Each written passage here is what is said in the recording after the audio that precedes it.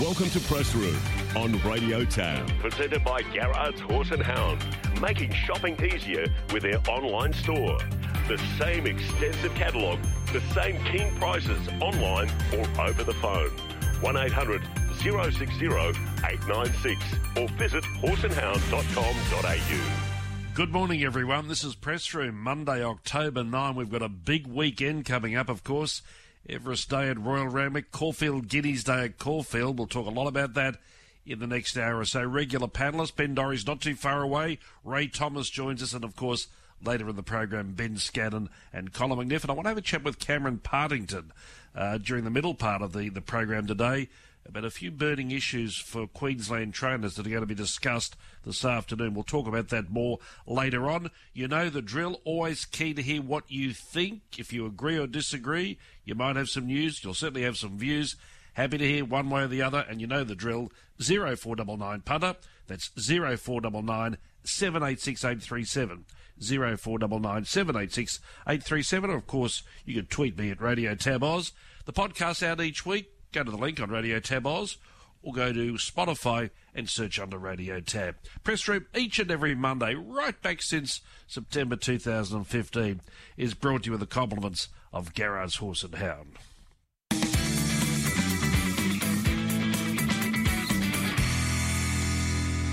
Well, did Romantic Warrior's unplaced Turnbull Stakes run at Flemington on Saturday dispel a myth about Hong Kong racing? With the World Pool operating on this event, $2 million in the parimutuel win pool and not much less in the Duet and the Quinella, most of that cash was riding on Romantic Warrior in one form or another. Such was his dominance in the tote market, Gold Trip paid at least $11 more on the Victorian tote compared to New South Wales and Queensland. Hong Kong racing has always had a certain mystique about it. You know yourself. Many punters are climbing up and down the wall waiting for the Sunday afternoon first race at Sha Tin to start after they've had their Wednesday night fix at Happy Valley. Many others couldn't give two hoots about Hong Kong racing, which is the group I count myself in, but look, to each his own. And to be fair, with the consistent pool of horses, jockeys and trainers, punting can obviously be profitable. But this pool certainly also has created what I've heard termed a few times over the weekend, the Hong Kong bubble. In other words, they look like the ants pants in their own world, but rarely do we see them venture outside of the bubble. Romantic Warrior and trainer Danny Shum dared to do that, and the result is in. The same argument has been posted in regards to their top-flight sprinter, Lucky Swain S. Zach Purton, for example, gave an excellent insight into Romantic Warrior's capabilities in media interviews in the lead-up to the Turnbull, and that judgment proved to be spot on. Yet, on balance, it has to be pointed out that Romantic Warrior was not going into the Turnbull in peak condition, naturally enough. It was clear he tapped out late after having a perfect run in transit. He may turn it all around come Cox Play time, but the beat margin on Saturday suggests that won't be easy. But Romantic Warrior certainly let some of the mysticism of Hong Kong racing evaporate on the weekend. You're listening to Press Room on Radio Tab. Ben Dorry's first up with us this morning on Press Room. Ben, good morning.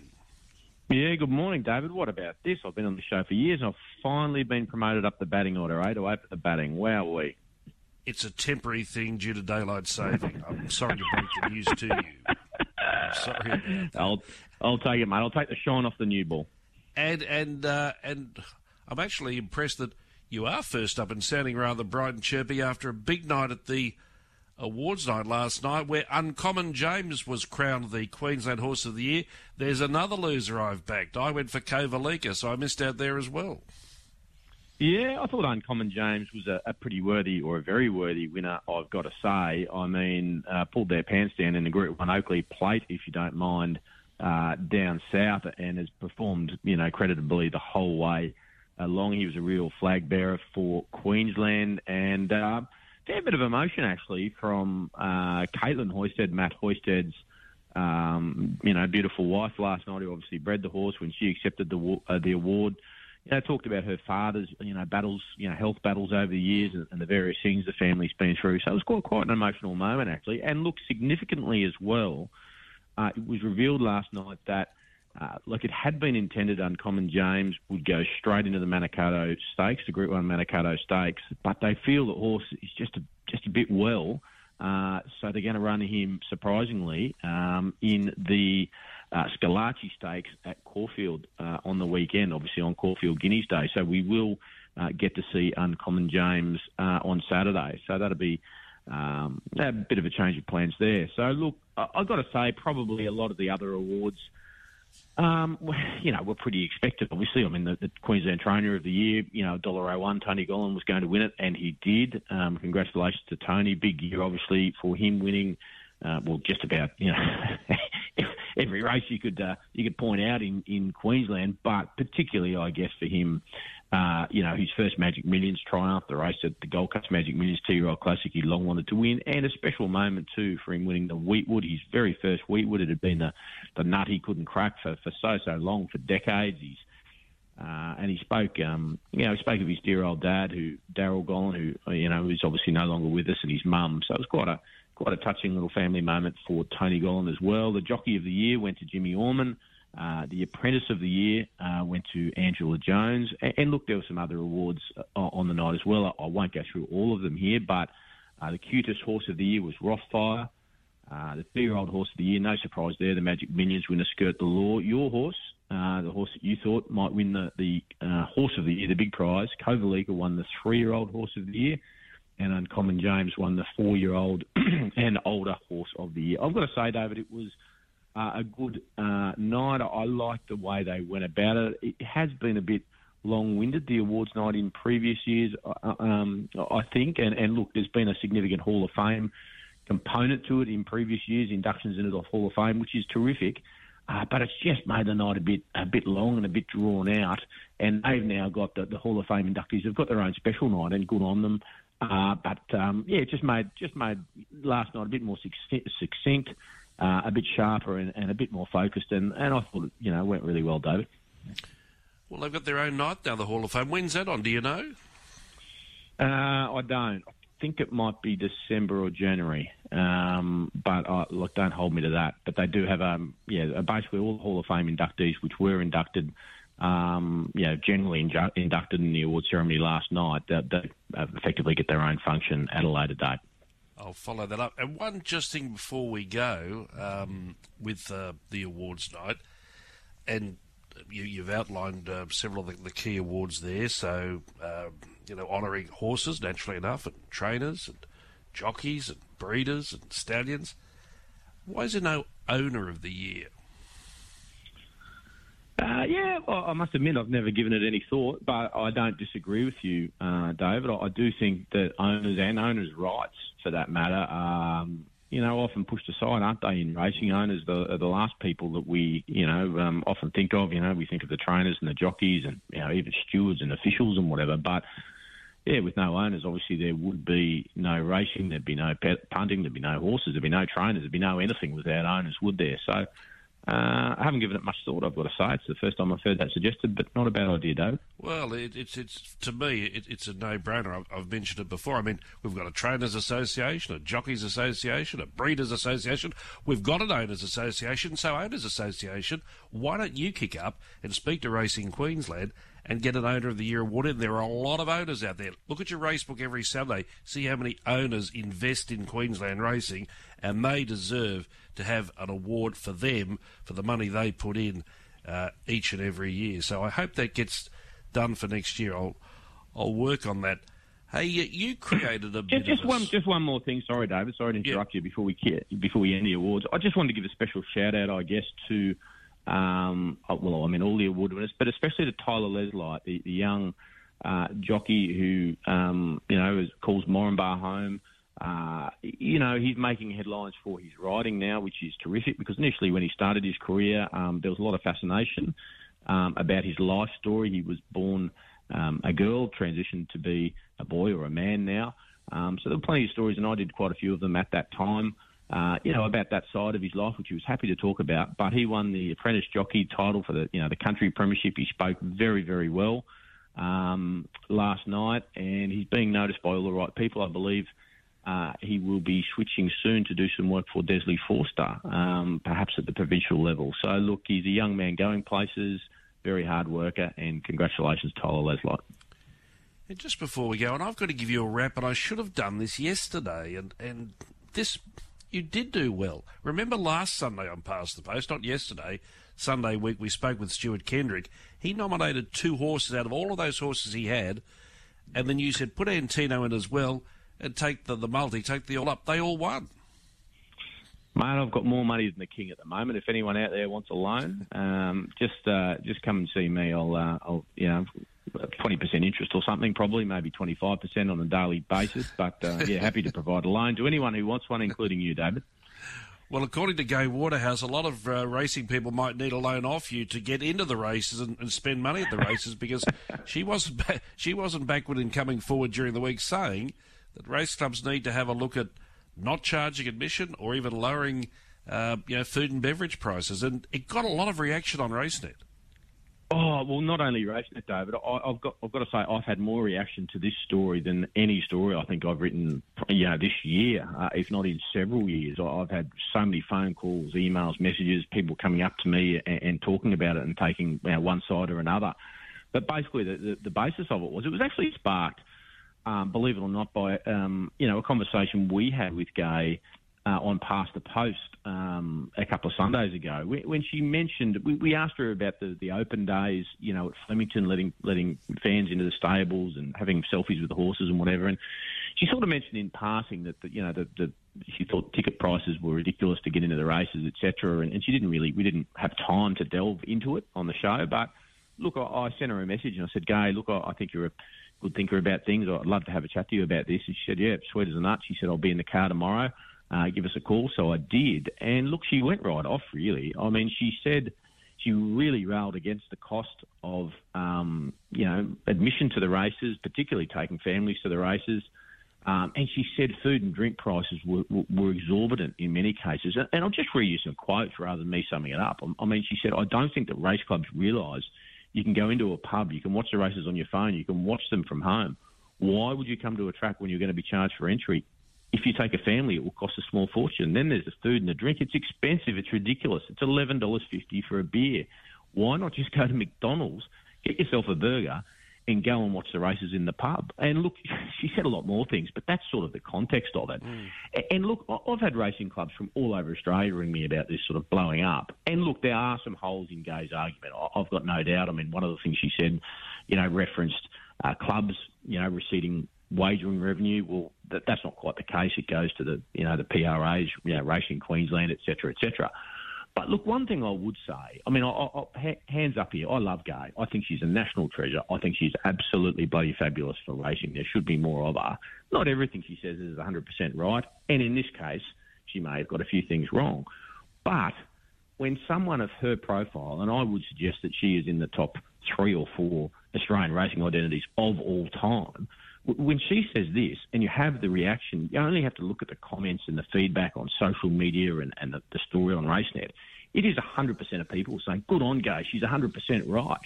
Well, if you're a race club, I mean, you can make all the excuses you want. And yes, there are some very, very valid reasons why you may not be able to open, the gates for free and all that sort of stuff for some of the year or part of the year.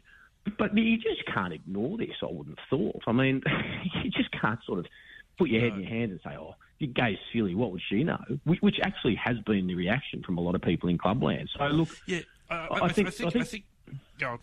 Go on. I think historically, we have to look at the period of time. Race clubs charged admission in years gone by because there was an extra to go to the races, and that was the bookmakers were there. Now, in the old days, I can only go back as far as the 60s, but there were 3 ways to bet. You either went to the tab, which had just come in most states during the 60s, and you were then asked to leave. You certainly weren't encouraged to hang around. There was no television then. Radio was the only outlet. You could bet with your SP booking, which was essentially illegal, but that happened. But the other avenue was to go to the races and bet with the bookmakers, and there were hundreds of them, and that's why you paid to go into the track. Now, over time, we've seen with technology and the like, things change where you don't have to be at the races to have a bet. Now, I do think that clubs can come to a sensible centre here. I think they are entitled to charge admission on certain race days when, they're big race days or they might have promotions on. But there are some days where maybe they don't need to charge admission. So would you agree that there can be like a compromise of sorts? I couldn't have put it better myself, though, but I 100% agree. And don't forget, if you are not charging people on the quieter days, I mean, you potentially, you don't get the gate receipts, but you potentially lessen your own costs. You don't have to employ as many staff, obviously. So, look, it's an interesting debate. But, yeah, look, I guess I gravitate towards we just can't close our eyes and say, this is gay going off, this is ridiculous, what would she know? I mean, what would she know? I mean, she would know a hell of a lot more than most of us, including me. And I just think there's so much competition, isn't there, for racing from other sports, but also from pubs and clubs. I mean, if you're a kid with, a 21-year-old kid with $100 to your name and you want to have a bet, you're far more likely, aren't you, in this day and age, to go down to the local pub or club, where you don't have to pay to get through the door. You might be able to get a chicken schnitzel for $10 and a cheap beer. So, look, it's an interesting debate anyway, David. Yeah, no, a good point, and I suppose comes more under the spotlight. It's rather a current issue with the cost of living that, families particularly, and we're trying to get families to the races, when they're slugged, high prices for, low-rent food, it does hurt the kick. Hey, just before you go, by the way, you've got a fan with Tony. Tony was the one who came to say congratulate Ben for what he did last week. Now he wants more tips from you. I'll pass his number on to you. Is that all right? Yeah. Tony. Yeah, no, tremendous. No problem. That might be Tony Partridge. Yeah, Tony Gollan, maybe. It could be, exactly. Hey, quick one before you go. You've got two horses you love, Antino, Amelia's Jewel. They're going to clash in the Toorak Saturday. Which way are you going?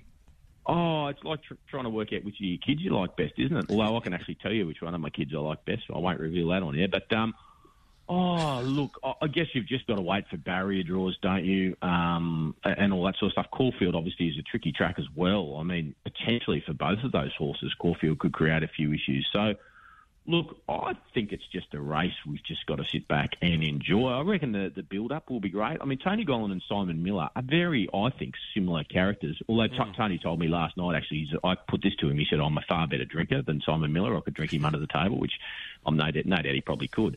But look, they're colourful characters, both of them. Simon Miller, I think the theatre and everything he's done with this horse has been fabulous.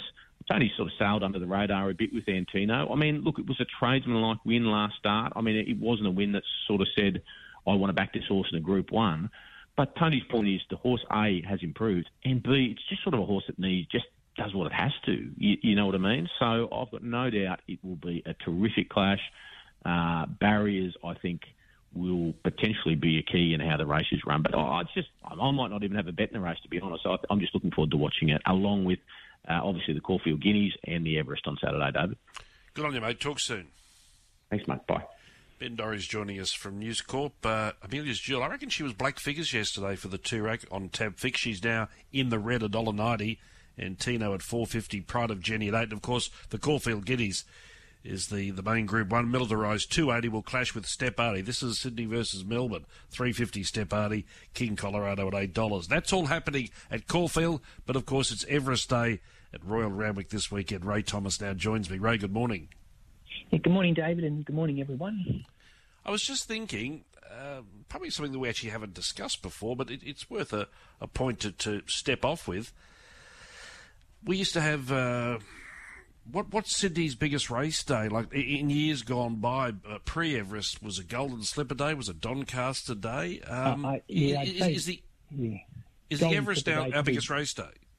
Definitely now, David, without a doubt. In terms of the interest that the race generates outside of the mainstream racing media, plus the betting goes through the roof. It's the biggest betting day in Sydney racing now. And the crowd. There's some talk that 50,000 plus will be at Randwick on Saturday. That's been a long time. I think the last time we had over 50,000 at Randwick was at Tagenall's Derby back in 1996, and there's some suggestion that figure was inflated that day, but these days the figures aren't inflated. So to answer your question, definitely Everest Day over probably Golden Slipper and Derby Doncaster Day. Tab fixed, I wish I win, currently $4. Imperatrice still sits there at $4.40. We've got Think About It at $4.50. Buenos Noches, the Tab rep, the Tab slot holder, Buenos Noches at $8. Then there's this cluster. Cylinder 11, Hawaii 5013, Espiona, In Secret, Overpass 15, Shinzo just behind them at 17, and Marzu at 26. I've mentioned 11 runners because Yulong are yet to decide on their horse for their slot, and well, when I say time is running out, we're now counting down hour by hour because they have to make a decision by 10 a.m. tomorrow morning. Correct, yeah, and they might wait until then. I spoke to Adrian Bott late yesterday, the trainer of Alcohol Free, who Yulong own, who everyone expects will be Yulong's choice, but he's none the wiser. He has been sending Yulong all the necessary information in relation to Alcohol Free's track work, etc., since her fourth in the Premier Stakes. But it's intriguing, isn't it, David? Something is going on behind the scenes, and you mentioned that Everest market. The Tab has not taken Imperatrice out. If you remember, when Alligator Blood was one of the favourites for the King Charles, but the stable said the horse isn't going there, immediately taken out of the market. It hasn't been the case with Imperatrice, even though the connections have said they're staying in Melbourne. So it's fascinating. That's part of the intrigue of this race, the twists and turns, David. It's an interesting point you make because there's been general chatter, within the Beltway that the Imperatrice team were driving too hard a deal, and as well, they've committed themselves to Moya, ticked off, and then Manikato. Mm-hmm. But two things about Yulong: they've got plenty of money and they love mares. so exactly. Maybe Yulong is the right slot holder to influence the Imperatrice team to change tack and head up to Sydney Town. Yeah, I guess will we know today? Who knows? But we'll definitely know by tomorrow morning, as you said, the 10 a.m. deadline. So. It is intriguing, and just the fact that chatter is still there and she's still in the Tab Everest betting, which is extraordinary. But it's shaping up as some race, isn't it, David? So final field at 10 tomorrow. What happens with the barrier draw? Yeah, tomorrow night, once again, Sydney Harbour will be the site of the barrier draw on the yacht that Racing New South Wales used last year. I think it's called the Jackson, and Trek to the Everest on Sky Thoroughbred Central will be shown live from 8 p.m. tomorrow night, David. And I don't know what Racing New South Wales has planned, but last year it was that drone show, which was spectacular. Something similar, but with a different twist. So looking forward to it tomorrow night, because that's been one of the real highlights of Everest week, has been the barrier draws and how they've chopped and changed and been different every year, but always spectacular. The barrier draw, of course, will probably reshape the market. To what degree depends on the draw. It will also give us a better idea of the map of the race. But I've got to say one thing, Ray, even regardless of barrier draw, I'm looking at a horse, I'm saying maybe he's not the best horse in the race, but conditions may favour Overpass, who seems to be one of the few speed runners in the race. And probably the only one, and he is the designated leader. I think even rival trainers are deferring to Overpass to lead. Most of us have Cylinder sitting outside Overpass, but James Cummings wasn't exactly certain that would be the case, depending where Cylinder draws. Obviously, most trainers are hoping to draw a favourable barrier closer to the inside than the outside, but talking to Peter Moody yesterday, he, of course, trains the favourite I Wish I Win. He's got the totally opposite view. He wants to draw a wider barrier because he doesn't want to see I Wish I Win locked away on the fence if he draws gate one, back midfield or worse. So I'm certain the barrier draw, as it does every year, will influence the market tomorrow night. If I Wish I Win draws, say, outside 10, probably ideal for him. He can get in that three wide running with cover and then get to the outside like he did in the TJ Smith, where Overpass draws. I guess it doesn't matter too much, David, because you've got that brilliant tactical speed, and as you mentioned, he's probably the only leader, so he'll jump, run and go to the front. And talking to Bjorn Baker, most of us have Overpass and Josh Parr then stacking them up and turning into a sprint home. Bjorn's the opposite. He wants the genuine tempo because that's how Overpass races best. So it's going to be fascinating, David. Certainly is. We've got the inaugural running of the $5 million King Charles III, and Mr. Brightside, a deserve it and logical favourite, $2.40 with Fangirl 6, Light Infantry 7 and Zarkid 8. It's going to take a good horse or a good performance or an outstanding performance to knock off Mr. Brightside, Ray. The form can't be ignored, not only this campaign but previous campaigns. He looks bulletproof. And he looks to have gone to another level, and he's beaten Alligator Blood a couple of times this spring. Alligator Blood has since franked that form, winning a Group 1 himself, and I know he's coming back to Sydney with 2 Doncasters already to his name, but talking to people like Ben Hayes, who co-trains Mr. Brightside, and the jockey Craig Williams, I think he's even a better horse now, Dave, which is some statement.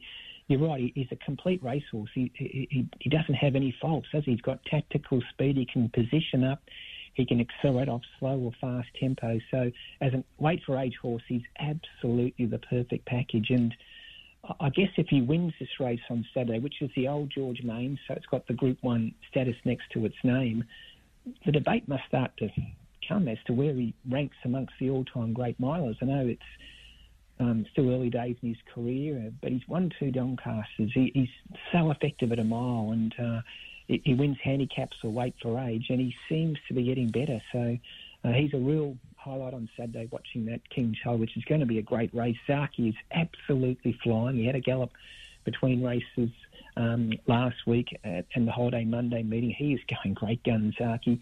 Fangirl gets the dry track. We're going to have a week of lovely weather in Sydney. That's when she performs best. Light Infantry has settled back in well at Canterbury. Kovalika was enormous in the last start in the Epsom, probably should have won. Think it over, the old Warrior is there. Some race, David. It certainly is. And just before you go, we haven't talked much about the Kosciuszko. We've got 14 to run here, $2 million purse. Opal Ridge has been set for this race first up. She's tab fixed favourite at $3.50. Far Too Easy, set for this race first up, $4.60. Yeah. Front Page, first up, set for this race, $6. Derry Grove is the runner in form who has race fitness, but going up a few grades at $7. And Mogo Magic, another one, first up after not a long break at $7. But not only are they all first up, they're all guns first up as well. Yeah, it's a good race, isn't it? Those top 5 dominate the betting. It's $3.50 Opal Ridge, as you said, $7 the longest of those 5, Derry Grove and Mogo Magic.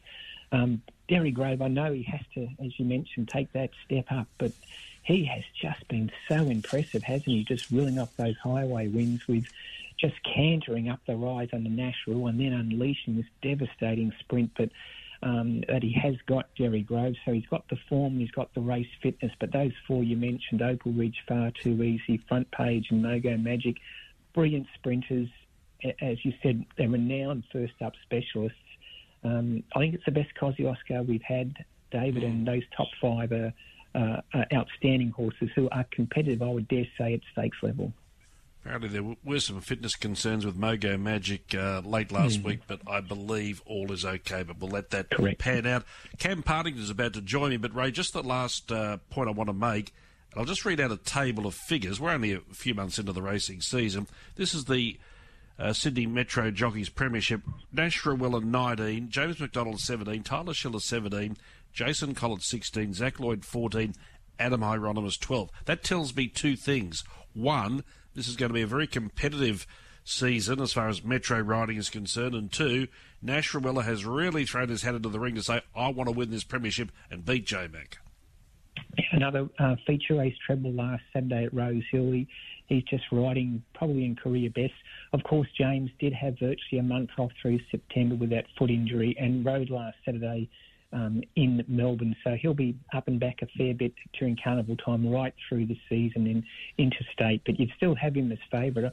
I think the Trainers' Premiership is intriguing as well, David, because as we speak, we're into October now. 2 months are gone and Tulloch Lodge, Gay Woodhouse and Adrian Bott still in front by 2 wins over Chris Waller, 23-21. I can't remember the last time Chris Waller hasn't led going deep into a spring carnival in the Sydney Trainers' Premiership. Busy week for you, Ray, ahead. We'll talk next Monday, post-Everest. Thank you so much, David. There he is, Ray Thomas from the Daily Telegraph and Sunday Telegraph, their racing editor. I don't want to get into a stoush about who plays the most important role in racing, because everyone plays a role. We all know that. But I will say one thing, and I think this can't be argued. I think trainers bear the most responsibility in racing, from the point of the horse in their care, with their considerable staff, and that's worth keeping in mind, considerable staff looking after the horse at the stable, making sure it works well and is prepared well for the race, having it right on race day, liaising with owners, and also bearing a lot of costs as well. Trainers, South East Queensland trainers are meeting today at Doomben early in the afternoon to discuss what I described at the top of the show as a couple of burning issues. I wanted to expand more on it because this is interesting. Cam Partington joins me on Press Room now. Cameron, good morning. Good morning, David. Thanks for having us, and thanks for your words about the trainers' input into racing. It's certainly appreciated. Is this a specially convened meeting, or was it always happening? We have the ATA has a regular sort of a meeting, sort of quarterly, 6-monthly, where we get all together, and usually it's to, obviously meet a new CEO as well. I mean, Jason Scott's been there a few months now, but we haven't had the opportunity for all the trainers to meet and listen to his vision and future plans for our industry. So it's certainly a meeting that's coming around on a regular basis, but this one was always going to be on. It's just the work cover issues that this time of year these trainers get their work cover invoices, David. It's when it hits home, the sort of costs for this, and every year it just gets higher and higher. So this time every year I get the phone calls, I get all the comments, I get all the concerns, and we in the past we've spoken to Racing Queensland about it just about yearly. And every time we would get, look, something's got to be done. But unfortunately, very little's been done. And it's not a lot of fault for anyone because there's not an easy solution. If there was an easy solution, we would have done it by now, David. So, But we've got some other, ideas. And Jason Scott, the new CEO, is very committed to wanting to come up with something because he realises that, there's a big problem there. And if we don't do something, we're going to lose trainers. Can you put a bit of meat on the bone for my listeners out there who may not be even aware of what goes on here? So I know some listeners will have read the story of David Van Dyke on RaceNet recently, and when you read it, it was quite shocking or surprising how the premium had gone up so much. Why has that happened? Basically, David, work cover is a necessary evil. We know we've all got to have it no matter what business you're in. The difference in racing is that it's such a dangerous industry, and to the point now where, our industry rate is around 10%. The average or the standard is about 1.5 to 2. So we're 5 times dearer than anybody else's work cover. Even a work cover for sort of like, a factory or a trade that, has, reasonable amounts of injuries, theirs is probably more like 3 or 4 or something like that. So it just goes, every year it's gone up by about another 10%. So each year we just see it increase out of control. So if we don't do something about it, very soon it will become unmanageable, and trainers just won't be able to afford it, and obviously they have to. It's a legal requirement, or they just have to keep passing on even more and more costs to the owner. Down south, I know in Tasmania, the Tasmanian government's had to get involved with the racing industry there and actually bail it out from a wet cover because their costs are just, because they've got a very small pool of trainers, out of control down there.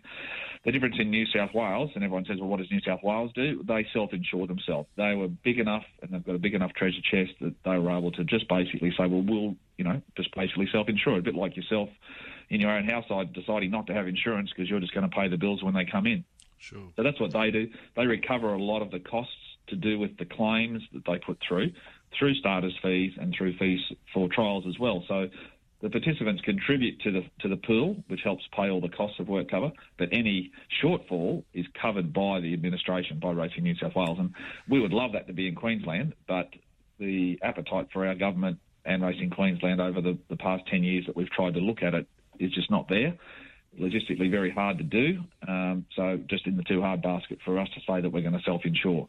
So we have to work with work cover. There's no one else you can go to when you're looking for work cover insurance, and that's no different to any other business, David. You haven't got a choice. You've just got to go, well, Work Cover Queensland, that's who do it.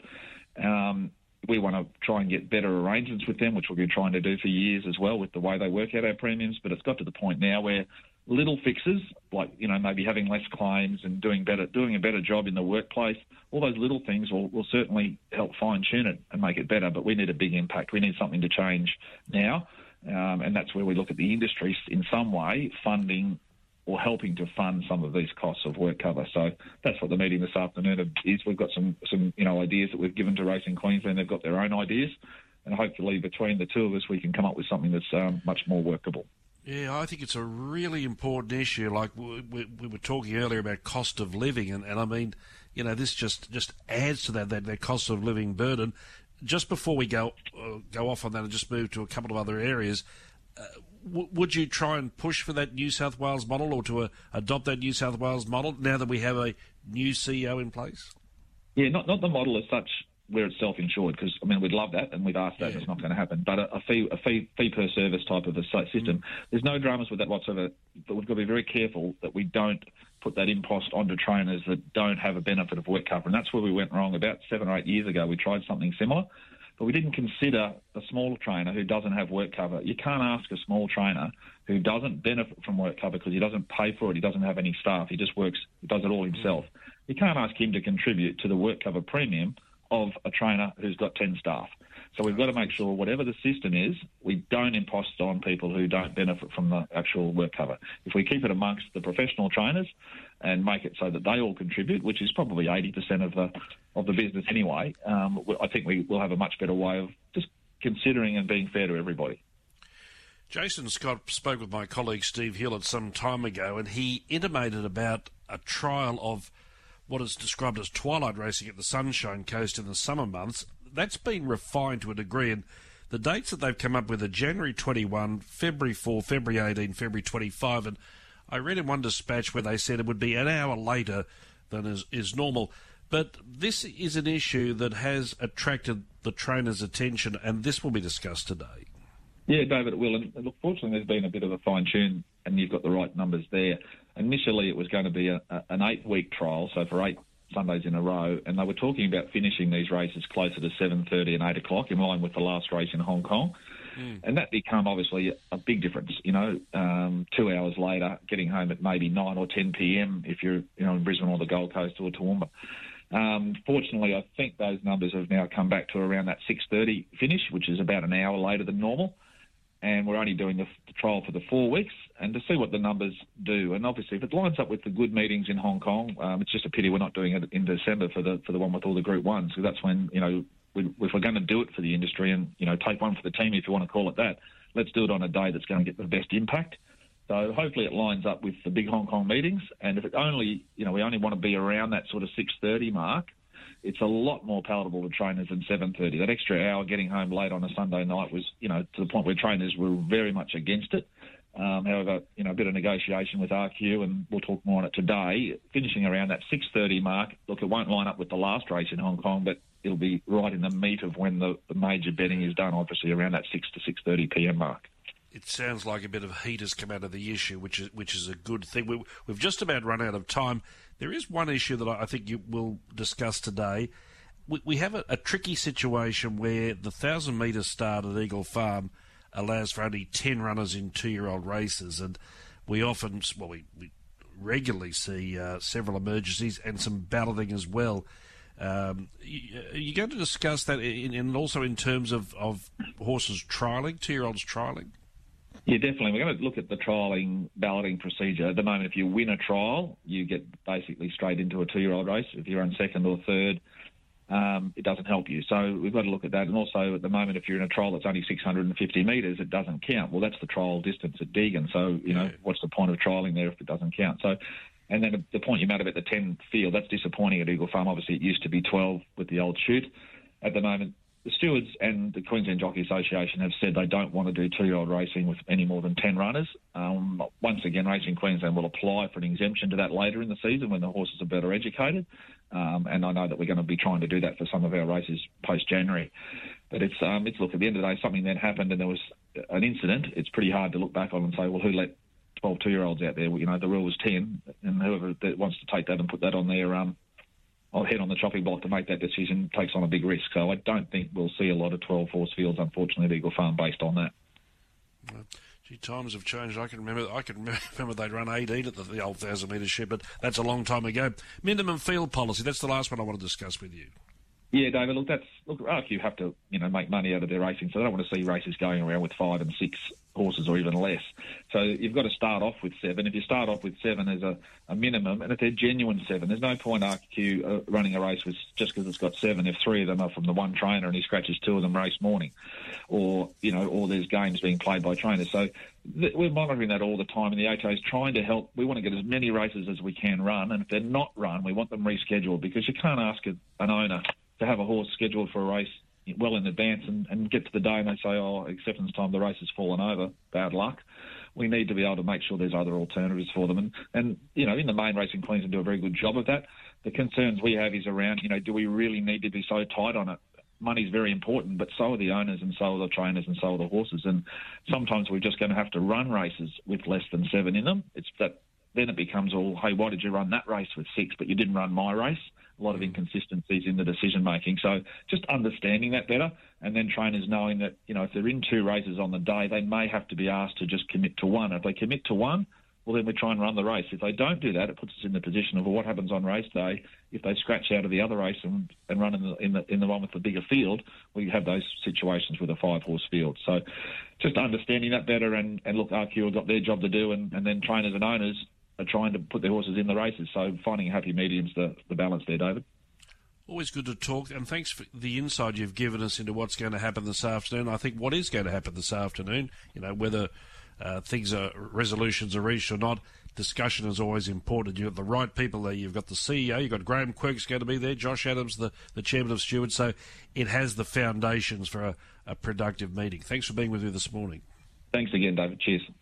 Cameron Partingham looking after the Queensland trainers as part of the Australian Trainers Association.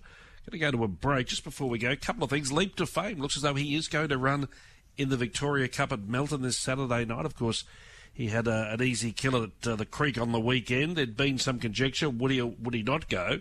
But by all reports, he'll be there. He's currently the 250 tab fixed favourite. Notice as well, interestingly, speaking about Racing Queensland, the Brisbane Racing Club will host the Australia Day meeting this year. It's been transferred from Beaudesert now. This might be on a way for more metropolitan racing at the public holidays. I know it's something that Jason Scott has looked at, has talked about. Maybe that's the first step in heading down that direction. So I think it will be Eagle Farm Australia Day coming up next year. And I want to give a quick plug to our good friends at the Geebung RSL. Now, you might recall Steve Hewlett hosted his Racing HQ show from the RSL Club a few weeks ago. Of course, they've got some great new facilities there, but they have a very special day each year, which I've been involved in for the last few years. It's their annual Sportsman's Lunch. The reason why this is important, it raises money for 2 special schools in the area. Special schools are currently under a lot of scrutiny nationwide, but this is a very important fundraiser. And I will say they bat above their weight, the Geebung RSL. They always get great sporting guests, and nonetheless this year with Dave Shillington, of course, former rugby league great, and Brooke Hanson, a swimmer, an Australian gold medalist, in fact. They'll both be there on the day. I'm looking forward to being there. I'm going to take my partner in crime, Ben Dorries, along with me so you can meet him and he'll sign your autographs. But the bottom line is it's on Friday, the 27th of October. It's only, just under 3 weeks away. $85 or a table of 10 for $800. That's outstanding value, and I'm telling you, the money goes to very good causes. I will talk more about this in the weeks to come. That's at the Geebung RSL on Friday, the 27th of October. Thanks for your company on Press Room this morning. A short break and then back to discuss all things in Adelaide. You're listening to Press Room with David Fowler on Radio Tab. They turn for home, and Wild Chap is now attacking. Splash some cash. Hop on Harry. Not Usual. Glorious on Francais. Then Write Your Name. Jack the Lad. Sabona. Out wide. Regalo di Gaetano. Chicago Storm and Lord Vladivostok. On Francais took the lead. Jack the Lad chasing. Jack the Lad after on Francais. Lord Vladivostok. Chicago Storm. But it's Jack in front, and Jack the Lad will land the Murray Bridge Gold Cup. Jack the Lad from either Lord Vladivostok or on Francais. Montine probably 4th. Silent Sorrento. Adelaide Ace. Then Chicago. Well, Racing HQ's Saturday listeners would have been happy with that result, because when we previewed the meeting with Brett Davis and Nadia Horn, Brett made Jack the Lad his number 1 selection, his best value for the day, duly saluting at around the $18, $19 mark, and his best trifecta was the Cup as well, and that netted around $1,000 return. So congratulations to Brett. Ben Scadden joins us now. Ben, good morning. How are you? G'day, David. Geez, Brett can put his cue in the rack for the rest of the year with that kind of result, can't exactly. he? Nice that was a good result. And a good result, too, for Glenn Ken and Wayne Francis. This is only Jack the Lad's second preparation for them. He had a brief summer campaign, but he seems to have gone to a new level this time around because he won a race at Morphettville back in late July, but then he's run really well, and of course second in the Balaclava Cup, and narrowly beaten by Ironclad, and then winning the Murray Bridge Cup. So he's gone to a great level. Yeah, he has. He's been super those past two runs in particular, as you said, the Balaclava Cup and the Murray Bridge Cup. He was initially a very high-priced yearling, purchased by Guy Melcaster for the Chris Waller stable. I think it's $575,000. He's buying Invincible out of a Redeem's Choice mare, so beautifully bred and had moderate success. I think it's fair to say with Chris, he was okay, good consistent kind of horse. But the Wayne Francis Glen Kent stable picked him up online for $30,000. He's only had I think it's about 9 starts for that team, and he's now won those couple of races, and I think it's around about $130,000. So he's fair to say he's a long way ahead, and the way he's racing at the moment suggests he's going to add to that without any doubt. Those past two runs in particular, those country cups, he's been super. The Balaclava Cup, he was unlucky that day, he was really good, and then he was a really strong winner of the Murray Bridge Cup. I heard Glenn talking after the race and said they'd initially thought they were going to send him to Flemington for a benchmark 80, but then they, after the Balaclava Cup, the luckless run of the Balaclava Cup, they thought, well, we've got to go to Murray Bridge and have a crack at that race, and it certainly paid off for them. I think it's important to you mentioned he was purchased online. I think it's important for the big stables like Waller, like Godolphin, even going back to the times of Lloyd Williams with his horses, that horses can be purchased out of those stables and still get results. And I don't think I think people like Waller and James Williams are happy for those results, because there's an avenue there for those horses to be go to lesser races, adopt a different training philosophy, and this is a great case in point with Jack the Lad. Yeah, absolutely, and I think you're completely right. Those bigger stables, they have a huge pool of horses, and a number of those horses may not be at the level that the owners need, like in terms of they might have an expectation of having, like Sydney City class horse or group class horses, and if horses are just a rung below that, I think they're more than happy to get, as we said, offer them for sale online potentially, and there's always something left in the tank with those horses as well. So for them, it's very positive because it's another arm of their business. There's a way to allow those horses to continue their career in a different operation, and in this instance move to a state where that a stable wouldn't generally race their horses like South Australia. So it's I think it's positive all round, and obviously a great result for the owners of Jack the Lad this time. We've given the horse a rap, we've given the trainers a rap, and we have to give the jockey a rap as well, Justin Potter, because it was a big day for Harry on Saturday. Yeah, massive. And he Justin Potter is one of the most popular jockeys in South Australia. He's been around for a long time, works incredibly hard, got a great association with a lot of trainers, especially around Strathalbyn and Murray Bridge. And it was a big result for him, winning on Jack the Lad for Glen Kent and Wayne Francis. And another significant moment for him as well was the win a little earlier in the day on Jaywick for his father Bruce. So Bruce trains not many, 1 or 2 horses. His horse was, I think at one stage was around about 200 to 1, but got the job done. And Potsy was talking after the Murray Bridge Cup and said that it was undoubtedly one of his best days in racing, and that's saying something. He's won some black type races along the way, but this was a day he'd remember forever. So it was a fantastic result and very popular result as well, because as I said, he's a very, very much loved figure in racing here in South Australia. In the old days, if bookies were fielding a Murray Bridge, it would have been what we would describe in the old days as a fill-up. That was $151 that winner Jaywick, but other winners on the day, $11, $16, $17, $18, $20. So it was not the best day for punters. Caravas won the inaugural Mirundi Classic, a filly by Alabama Express, raced by Neville Morgan and for Richard and Chantel Jolly, and the stable have a good opinion of it. Yeah, absolutely they do, and I think it's Alabama Express's first winner. He's there standing for Yulong, and Alabama. This filly Carabas was a pretty expensive yearling purchase. I think she was $260,000 bought at the England's Premier Sale, and continues this amazing relationship that Richard and Chantel Jolly have built up with Nev Morgan as an owner. Nev's had some wonderful horses for Richard and Chantel Jolly. Kenmore Passer, I guess, is the most obvious one.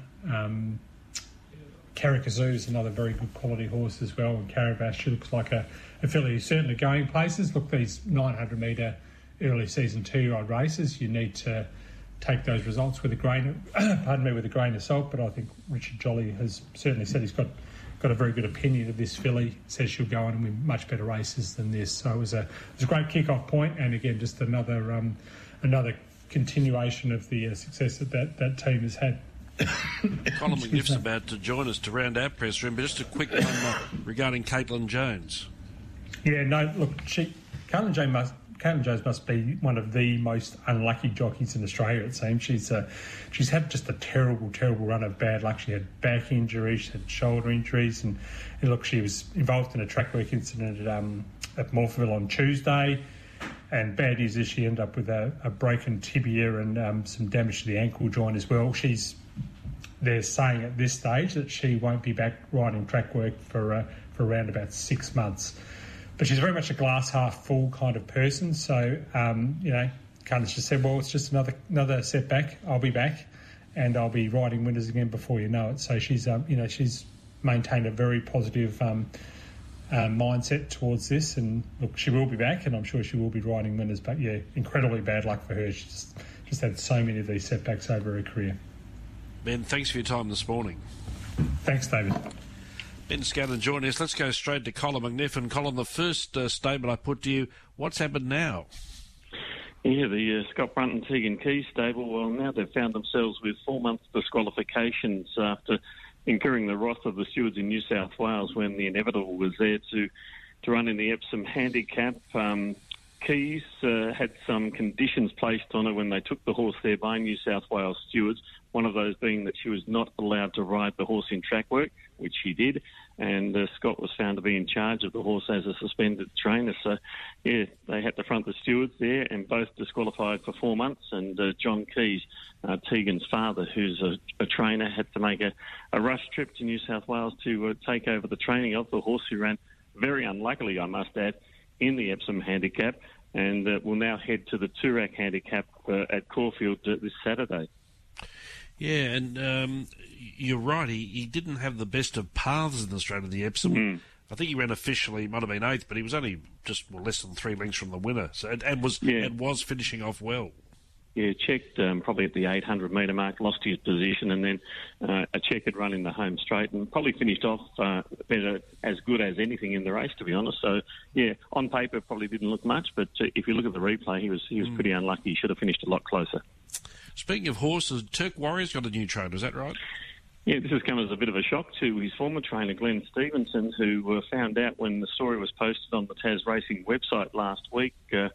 This horse, Turk Warrior, as you know, was an outstanding juvenile 2- and 3-year-old, and is still one of the best sprinters in the state. Hasn't been seen for some time. He won the Carpet Charge at Devonport on Cup Day. Was unplaced in the Hariba Stakes at Mornington. Has been spelling since, but went to Drew Tyson, as Glenn Stevenson will tell you, as he thought for some pre-training, but the connections have decided to leave it there, and Drew Tyson is now the new trainer of the Inevitable. Okay, just in closing, of course, night racing has kicked off. Highlights from Lonnie on Friday night? Yeah, we're back there on Friday night for the first of 20 meetings under lights. We're having 7 Fridays and 13 Wednesdays. Erica Byrne-Burke, a winning treble. She's riding well. The young Irish apprentice. She's a non-claiming apprentice now, so riding against the senior jockeys on level terms. Polly, she rode 3 winners. Troy Baker 2, Anthony Darmanin 2. And we saw a nice horse, one of the winners for Erica, Star Damas. It was a pickup ride, as a matter of fact. First starter, a 3-year-old for John Blacker. Won really nicely, and John thinks it might develop into a Guineas horse. So we'll keep a note of how it goes in this next few starts. And we're back racing under lights this Wednesday night. Thanks, Colin. Cheers, David. Colin McNiff joining us on Press Room. That is Press Room for Monday, the 9th of October. As we said, a big weekend coming up, one of the biggest, with Everest Day at Royal Randwick and Caulfield Guinea Days at Caulfield. And Steve Hewler will have loads of information regarding both of those meetings right through this week on Racing HQ. Thanks for your company. Look forward to being with you again next Monday. Bye-bye.